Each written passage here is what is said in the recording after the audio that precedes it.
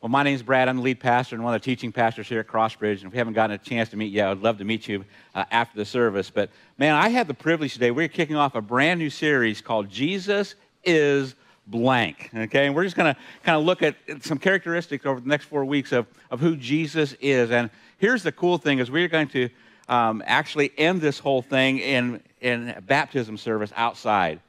And so in just like three Sundays from now, it's going to be a celebration. It's going to be awesome. We're going to actually have breakfast in the morning. And who was here for the breakfast last time we did it here on the outside? Yeah, I ate so much bacon, it was crazy. Anyway, we'd love for you to come at 9 o'clock. We're going to do that, have a breakfast together, eat kind of as our family, and then we're going to go out to the pond, and we're going to have a short service out there, and we're going to baptize some people, and we're going to celebrate, and we're going to work. It's going to be amazing. So we'd love for you to be a part of that.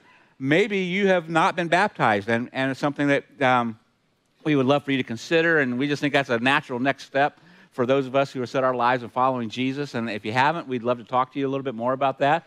Or maybe you were baptized as an infant. You know, your parents said, I hope that my child grows up to follow Jesus, and I'm going to baptize them, maybe in a different kind of faith tradition and what have you, and you decided yourself that you were going to follow Jesus, and you made the decision on your own. It's so awesome that your parents did that, but now you can make the decision and actually get baptized yourself. Again, we'd love to talk to you about that. So that's happening in just a few weeks. So this whole thing about Jesus is fill in the blank, and if you had to fill in that blank of who Jesus is, what would it be? And I think, you know, if we kind of did a survey, we'd have all kinds of answers here. And some of that actually depends on what you are going through in your life, what you need right now. You know, maybe Jesus is comfort. Maybe Jesus is whatever. But because of the situation that you may be in right now, you know, Jesus is just special to you in some kind of form or some kind of way. And as Jordan said at the beginning, you know, Jesus actually asked this question. He brought his disciples in and said, who are they saying that I am out there? What's the word on the street of who I am? And then he got even more specific, said, but who do you say that I am? And I think it's a question that each and every one of us has to answer, who this Jesus actually is.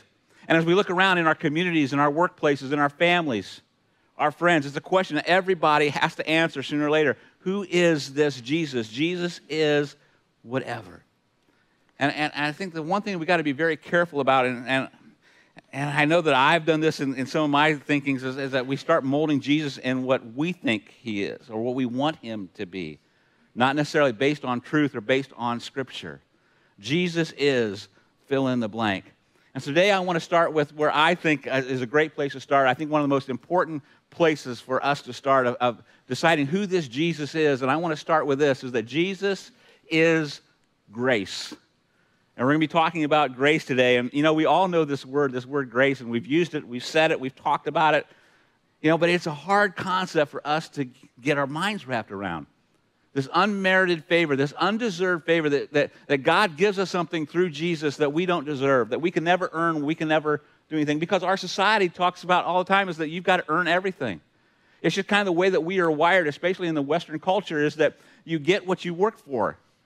You know, if you deserve it. And I think there's this sense all around us that, you know, if you ask somebody, you know, what's your relationship like? Do you think you're going to go to heaven? They're going to say, well, I think my good stuff outweighs my bad stuff, so I think that's what's going to get me into heaven. And Scripture tells us that's not how it works at all. And that's exactly where we're going to kind of go today. It's just this unbelievable concept that is so hard for us to understand and really wrap our minds around. One of the very first verses I ever memorized was this, Ephesians 2, 8, and 9. And I love this verse. It's, for it is by grace you have been saved through faith. And this not of yourselves. It is a gift of God, not of works, so that no one can boast. And I think it just sums this up so much about where we are as our relationship with Christ. This is not from ourselves. There's nothing that we can do. There's nothing that we can do to earn this thing. It's not by works. It's nothing of our accomplishments. It's all what Jesus has already done on the cross, not of works, so that no one can boast. Because I think what happens so many times is that we fall into this trap as we start following God, we start following Jesus, and we start learning more, and we know more, and it all gets up in our head, and now all of a sudden we kind of get pumped up, and it says we cannot boast about it. Because what happens is we start becoming self-righteous if we're not careful with our knowledge. And so today we're going to hang out in Luke chapter 15. If you want to get your Bibles, your YouVersions out, It'll also be on the screens. You can kind of follow along. But we're going to be talking about 3 parables that Jesus talked about, and these are my favorite parables. I love these stories, and I just kind of want to unpack them for us today. But first, I want to kind of jump in at the very beginning of this chapter, and we're going to find out who Jesus is actually talking to and why he's telling us these parables. So Luke chapter 15, verse 1. It says, "Now the tax collectors and sinners were all gathering around to hear Jesus. But the Pharisees and the teachers of the law muttered, 'This man welcomes sinners and eats with them.'" And we're just going to kind of hang out there for just a little bit because I think we've got to know what is going on around in the context of what Jesus is about to tell these stories. And I love this because this is a very unique crowd. There's 2 different kinds of people here. There's the religious elite and the taxpayers or tax collectors and the sinners here. These people who have grown up with all the tradition. They have the Torah memorized.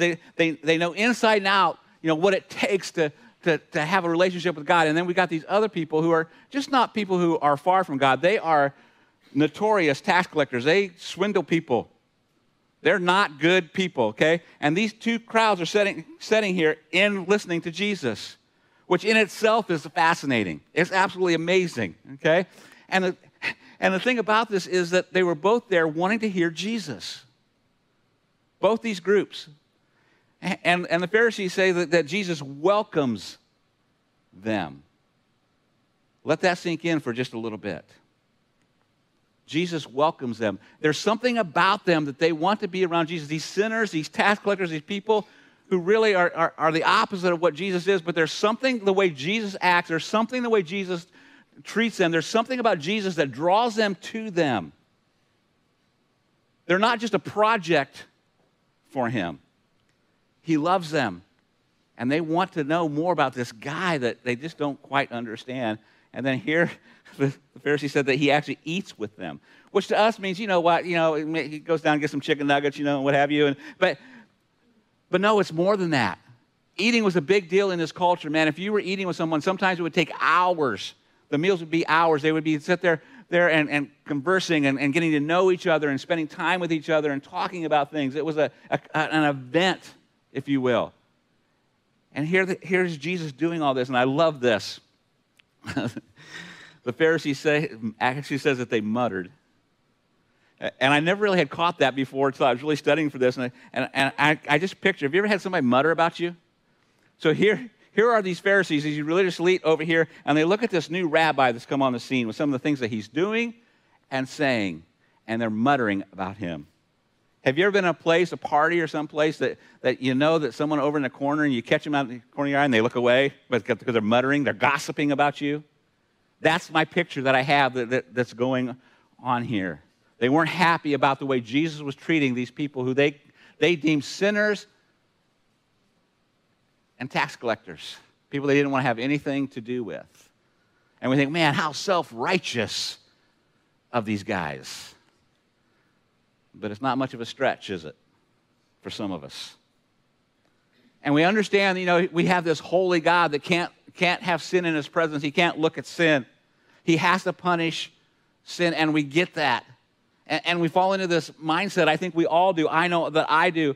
And that somehow, because of the way we are living, the way we are, we're better than this other group of people. And Jesus is going to teach to this exact thing. The religious elite, to both sets. He's going to teach to this unique crowd of sinners and the religious elite here. And he's about to ask a question I think that is so important, especially in our day and age. And the question is this: what am I worth? What are you worth? Another kind of way to say this, even, I think, and this is what the next generation is actually struggling with, is who am I? It is so appropriate for us to now to start talking about what am I worth and who am I? And these next generations are living in a world that is unrecognizable to some of us, especially some of us old guys, And we look and they're navigating things that we just don't understand, but they're struggling and they're looking for their own identity and trying to find their place in this world, in this culture. Who am I and what am I worth? And when you hear that question, what am I worth, what goes through your mind? If you had to answer that question, what am I worth? My guess is some of the same things that came through my mind would come through. The very first things is, well, what am I worth? I got 800-some Facebook friends. That's got to be worth something. Look at the house that I'm living in, the car that I drive, the job that I have, the status, whatever it is that you may have. And you start thinking, well, that's what my worth is. And then we look at the spiritual end of it. I got Scripture memorized. I do my Bible studies. I may have a small group. I come to church. I give. I serve. All these kind of things. Does that make up my worth?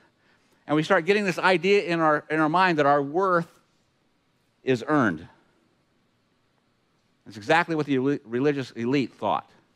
That because of all the things they were doing, they earned the right. And that's why they couldn't understand why Jesus was upset with them all the time.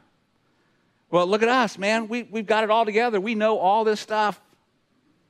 Why wouldn't he want to hang out? Why does he want to hang out with the sinners and the tax collectors? That doesn't even make sense. But I think if we're really honest, it's me and it's you, and it's kind of the way we operate sometimes. As we kind of start feeling, whether we say it out loud or not, but we feel like we're a little bit better than those other people. Those other ones that Jesus actually welcomed in. Because we know more, we act better, we do the right things. We're not doing some of the other things that those other people are doing. And we start falling in the same mindset as the Sadducees and the Pharisees, that we think we're better. And I want you to understand this very important concept is that pride is one of the greatest enemies of grace. Pride is one of the greatest enemies of grace. So that's the audience and that's the backdrop. So let's go right into the stories here in Luke chapter 15, verse 3. It says this. Then Jesus told them this parable. Suppose one of you has 100 sheep and loses one of them.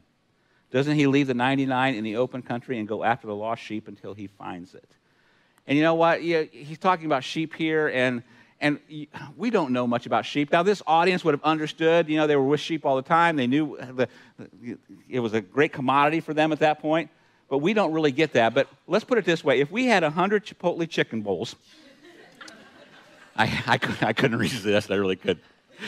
Anyway, no, actually what we would have is we'd have 100 deep dish Sicilian pizzas from Noble Romans, okay? Which is, I'm just saying, if Jordan can do it, so can I. And don't ask the staff about Noble Romans, okay? It's just me. Anybody like Noble Romans? Noble Romans fan? Come on. See? At least some people know what they're talking about. So we got these 100 deep dish Sicilian pizzas, okay? Can you imagine 100 of them right in front of us? Man, we are going to dine. And one of them comes up missing. Someone hung up says, hey, there's 99 here. There's one missing. I'm going to say, who cares? I've got 99. I'm going to be okay. Because we can live on this 99 for a while. But that's not what Jesus is talking about. He says, doesn't he leave the 99 in the open country and go after the lost sheep until he finds it? You're going to risk the 99 over the one? You're going to take a chance on all of this over here for the one that's out there. And he goes on, he says, and when he finds it, he joyfully puts it on his shoulders and goes home. Then he calls his friends and neighbors together and says, rejoice with me, I have found my lost sheep. Man, I hope that's us. I hope that's us as individuals. I hope that's us as a church. Because, see, our natural tendency to say, hey, we got this big crowd here. We got all these 99 here. Let's take care of them. Let's make sure that they get what they want. They know what they want. We'll make them happy. And that one that's out there, we got this crowd over here. And we start getting comfortable. And we start thinking about what we like instead of worrying about the ones who will never walk through those doors. The ones that are far from God. Those are the ones that Jesus obviously is passionate about here. Because listen what he says next in verse 7. I tell you that in the same way, there will be more rejoicing in heaven over one sinner who repents than over 99 righteous persons who do not need to repent. There's something special about those who are far from God. Jesus is reiterating this concept. The 99 versus the one. He goes on in verse 8. Or suppose a woman has 10 silver coins and loses one. Doesn't she light a lamp, sweep the house, and search carefully until she finds it? I mean, seriously, she's got 90%. That's pretty good. You know, if I would have had 90% in school, I would have been pretty happy. But here's this woman who loses one of her coins. She still has a lot. She's got 90% of everything else. And it says that she sweeps it. She sweeps the house. And this is just not, you know, our translation and our thinking is that she just comes with a little broom. No, this means what she's talking about, what they're talking about here is she tears the place apart. She moves furniture. She takes it out of the house. She gets behind the refrigerator. She goes everywhere. She has a chance of losing the other 9 by trying to find this one. It was evident to them that, man, she is doing everything she possibly can in her power to make sure she finds the one. And when she finds it, she calls her friends and neighbors together and says, "Rejoice with me. I have found my lost coin." In the same way, I tell you, there is rejoicing in the presence of the angels of God over one sinner who repents. And what Jesus is doing here is answering the question of who am I? See, Jesus is the one who passionately pursues anyone that he is not in relationship with. That is this Jesus. And this is the heart of Jesus. And this has to be our heart. A few weeks ago, I talked about people over rules. That people, relationship is more important than rules. And we kind of unpacked that whole thing. And if you look at everything that Jesus did in his ministry, Jesus always chose relationship. He always chose people over rules. Relationships are more important than rules. But who is watching the 99? As a shepherd goes out and tries to find the one who is lost, but what about the 99? Why can't we be happy with that? Why aren't we watching that? It just makes no sense, does it? You and I would not do that. I know I wouldn't. I wouldn't take the chance if it was that valuable. But there's something Jesus is reiterating here that is so special. Remember what Jesus is answering. Why do you hang out with those people? What are those people worth? What are the next generations coming up that we are trying to reach worth? Everything. Are we willing to risk the 99? Are we willing to set aside our comforts, our desires, the things that we like? Are we willing to set all that kind of aside so that we can reach those people who are far from God?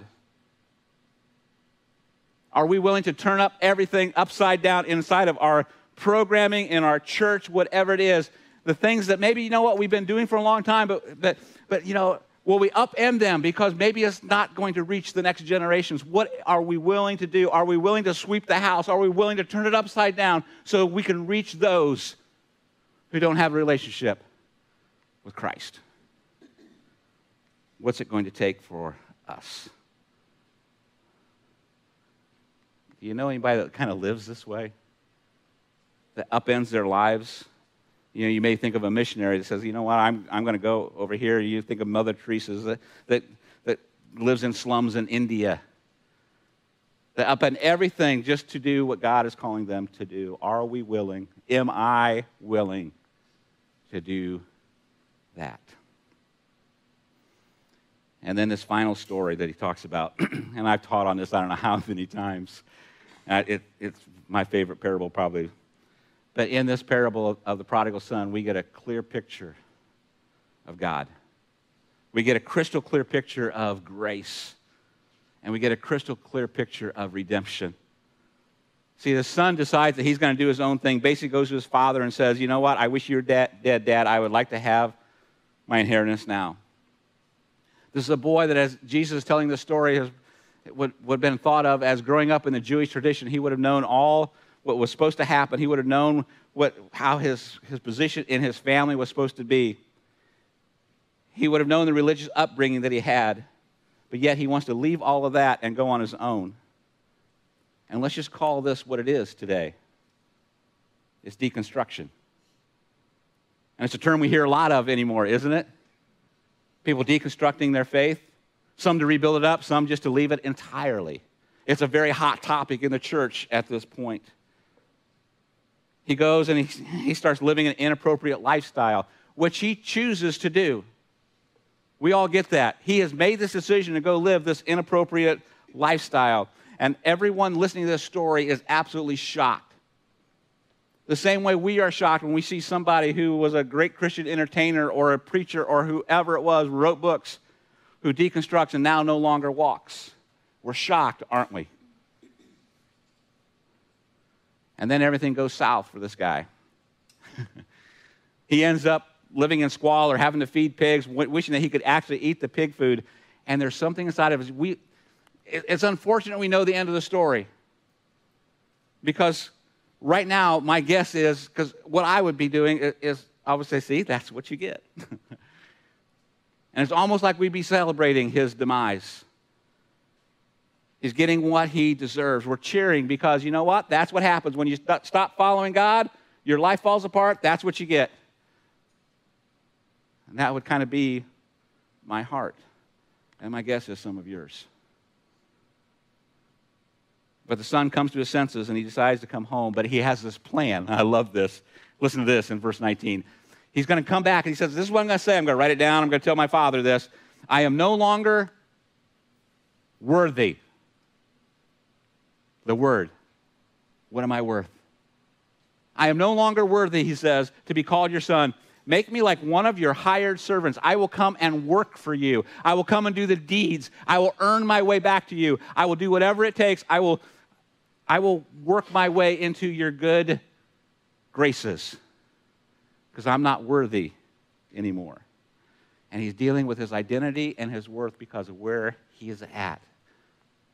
And says, I'll be an employee. I'll do whatever it takes. And his mindset is that my worth is earned. That I can be part of this family by working for it, by working to it. Goes on. So he got up and went to his father. But while he was still a long way off, his father saw him and was filled with compassion for him. He ran to his son, threw his arms around him, and kissed him. The father is sitting there waiting, looking out at the horizon day by day, seeing if his son is going to come home.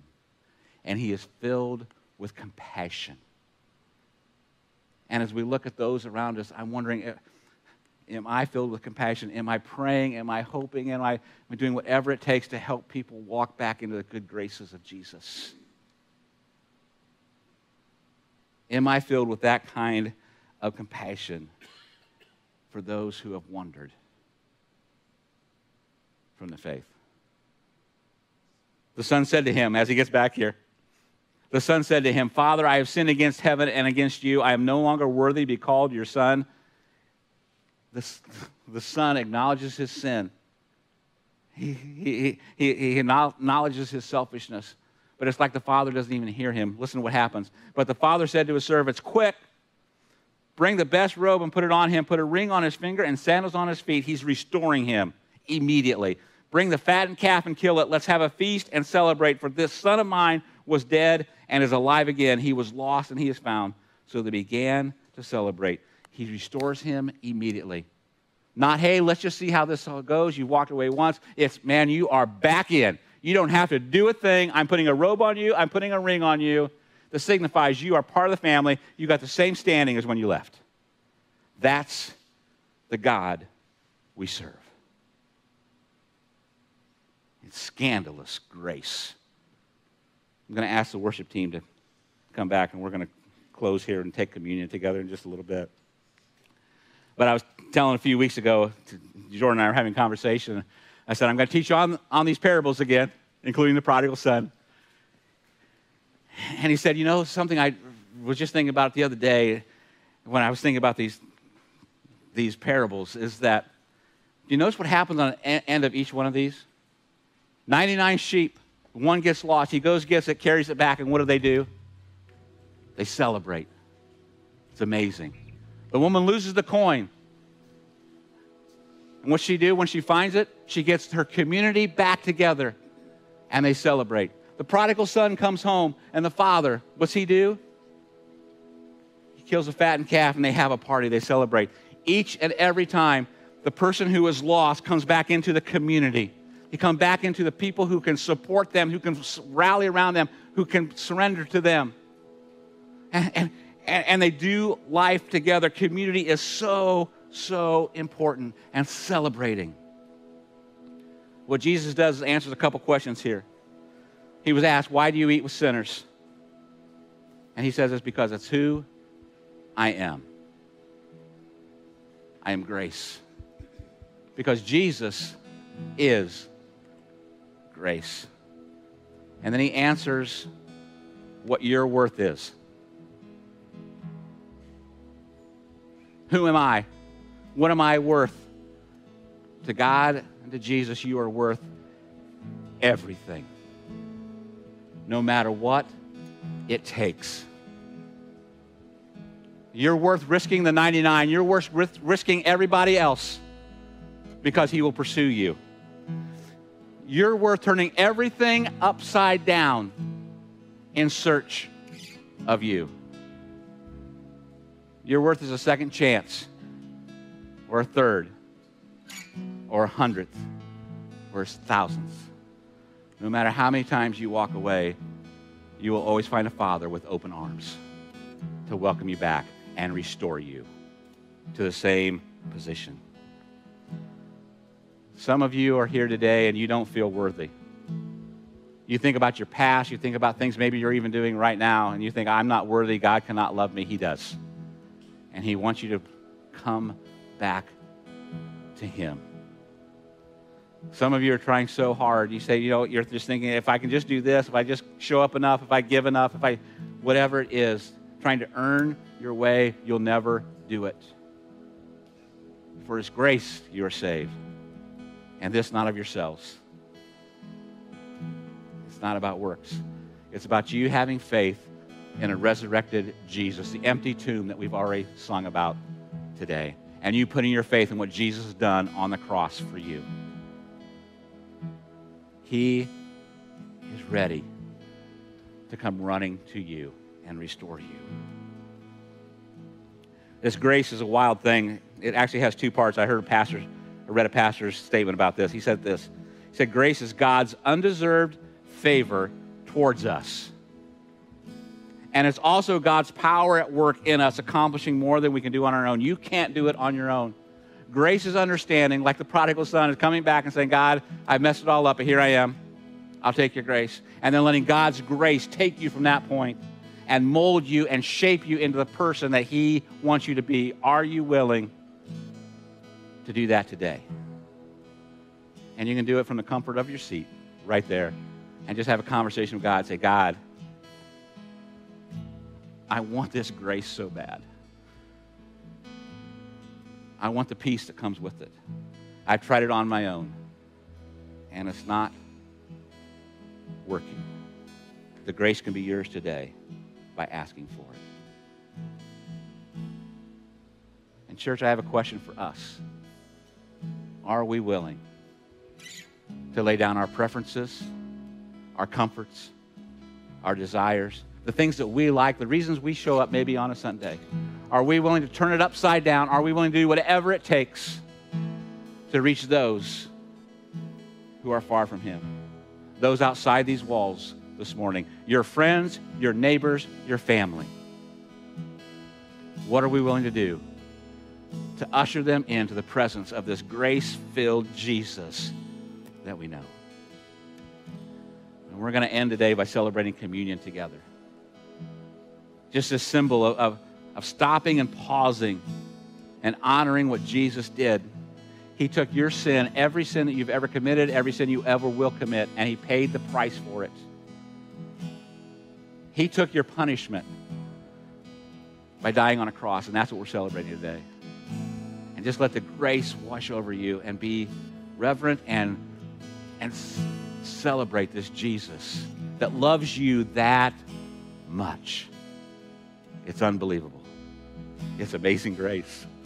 So this worship team is going to sing a song, and what we'd love you to do is just come up and grab the elements and take them back to your seat. And I'll be back up, and we'll take communion together as a church.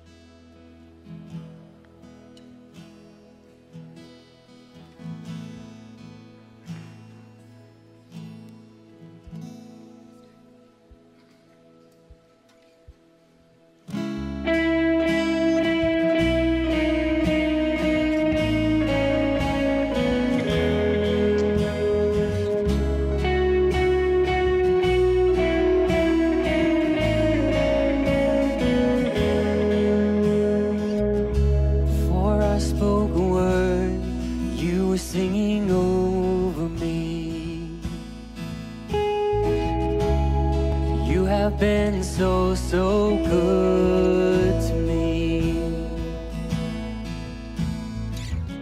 Before I took a breath, you breathed your life in me.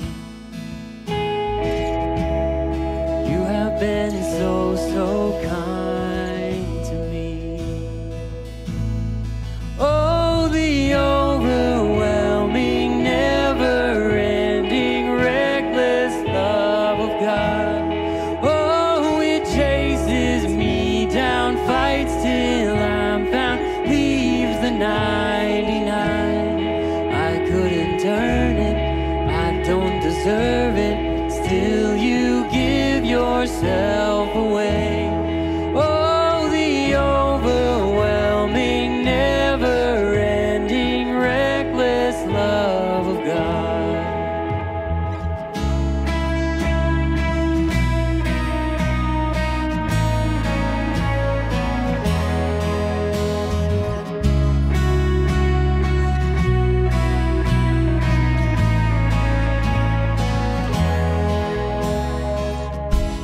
When I was your foe, still your love fought for me.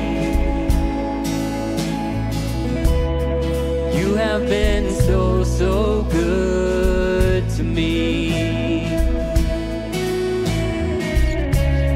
When I felt no worth, you paid it all for me.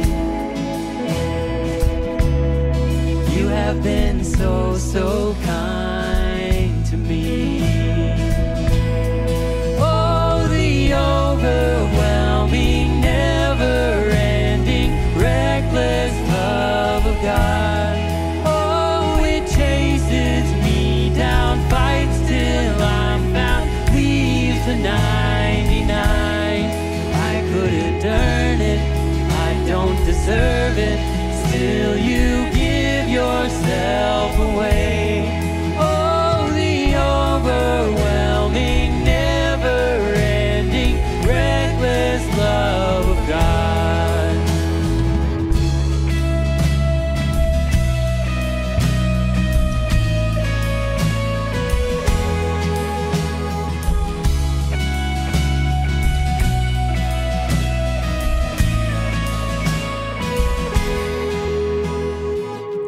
There's no shadow you won't light up, mountain you won't climb up, coming after me.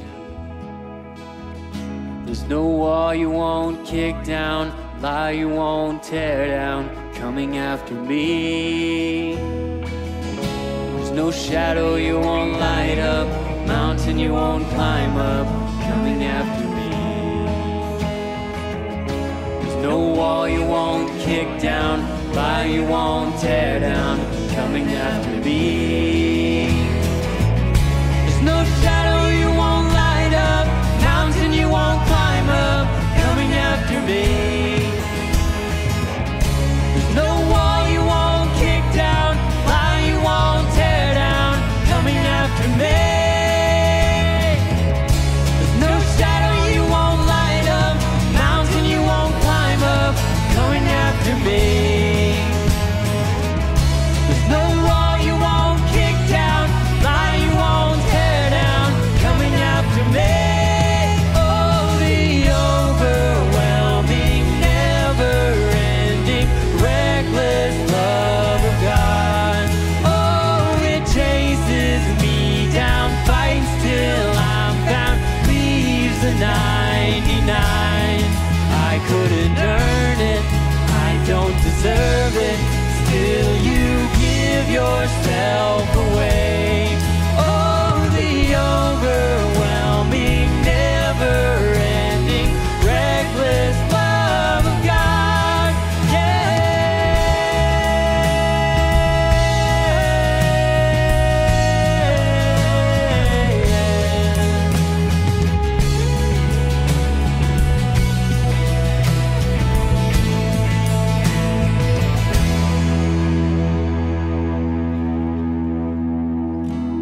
Jesus is grace.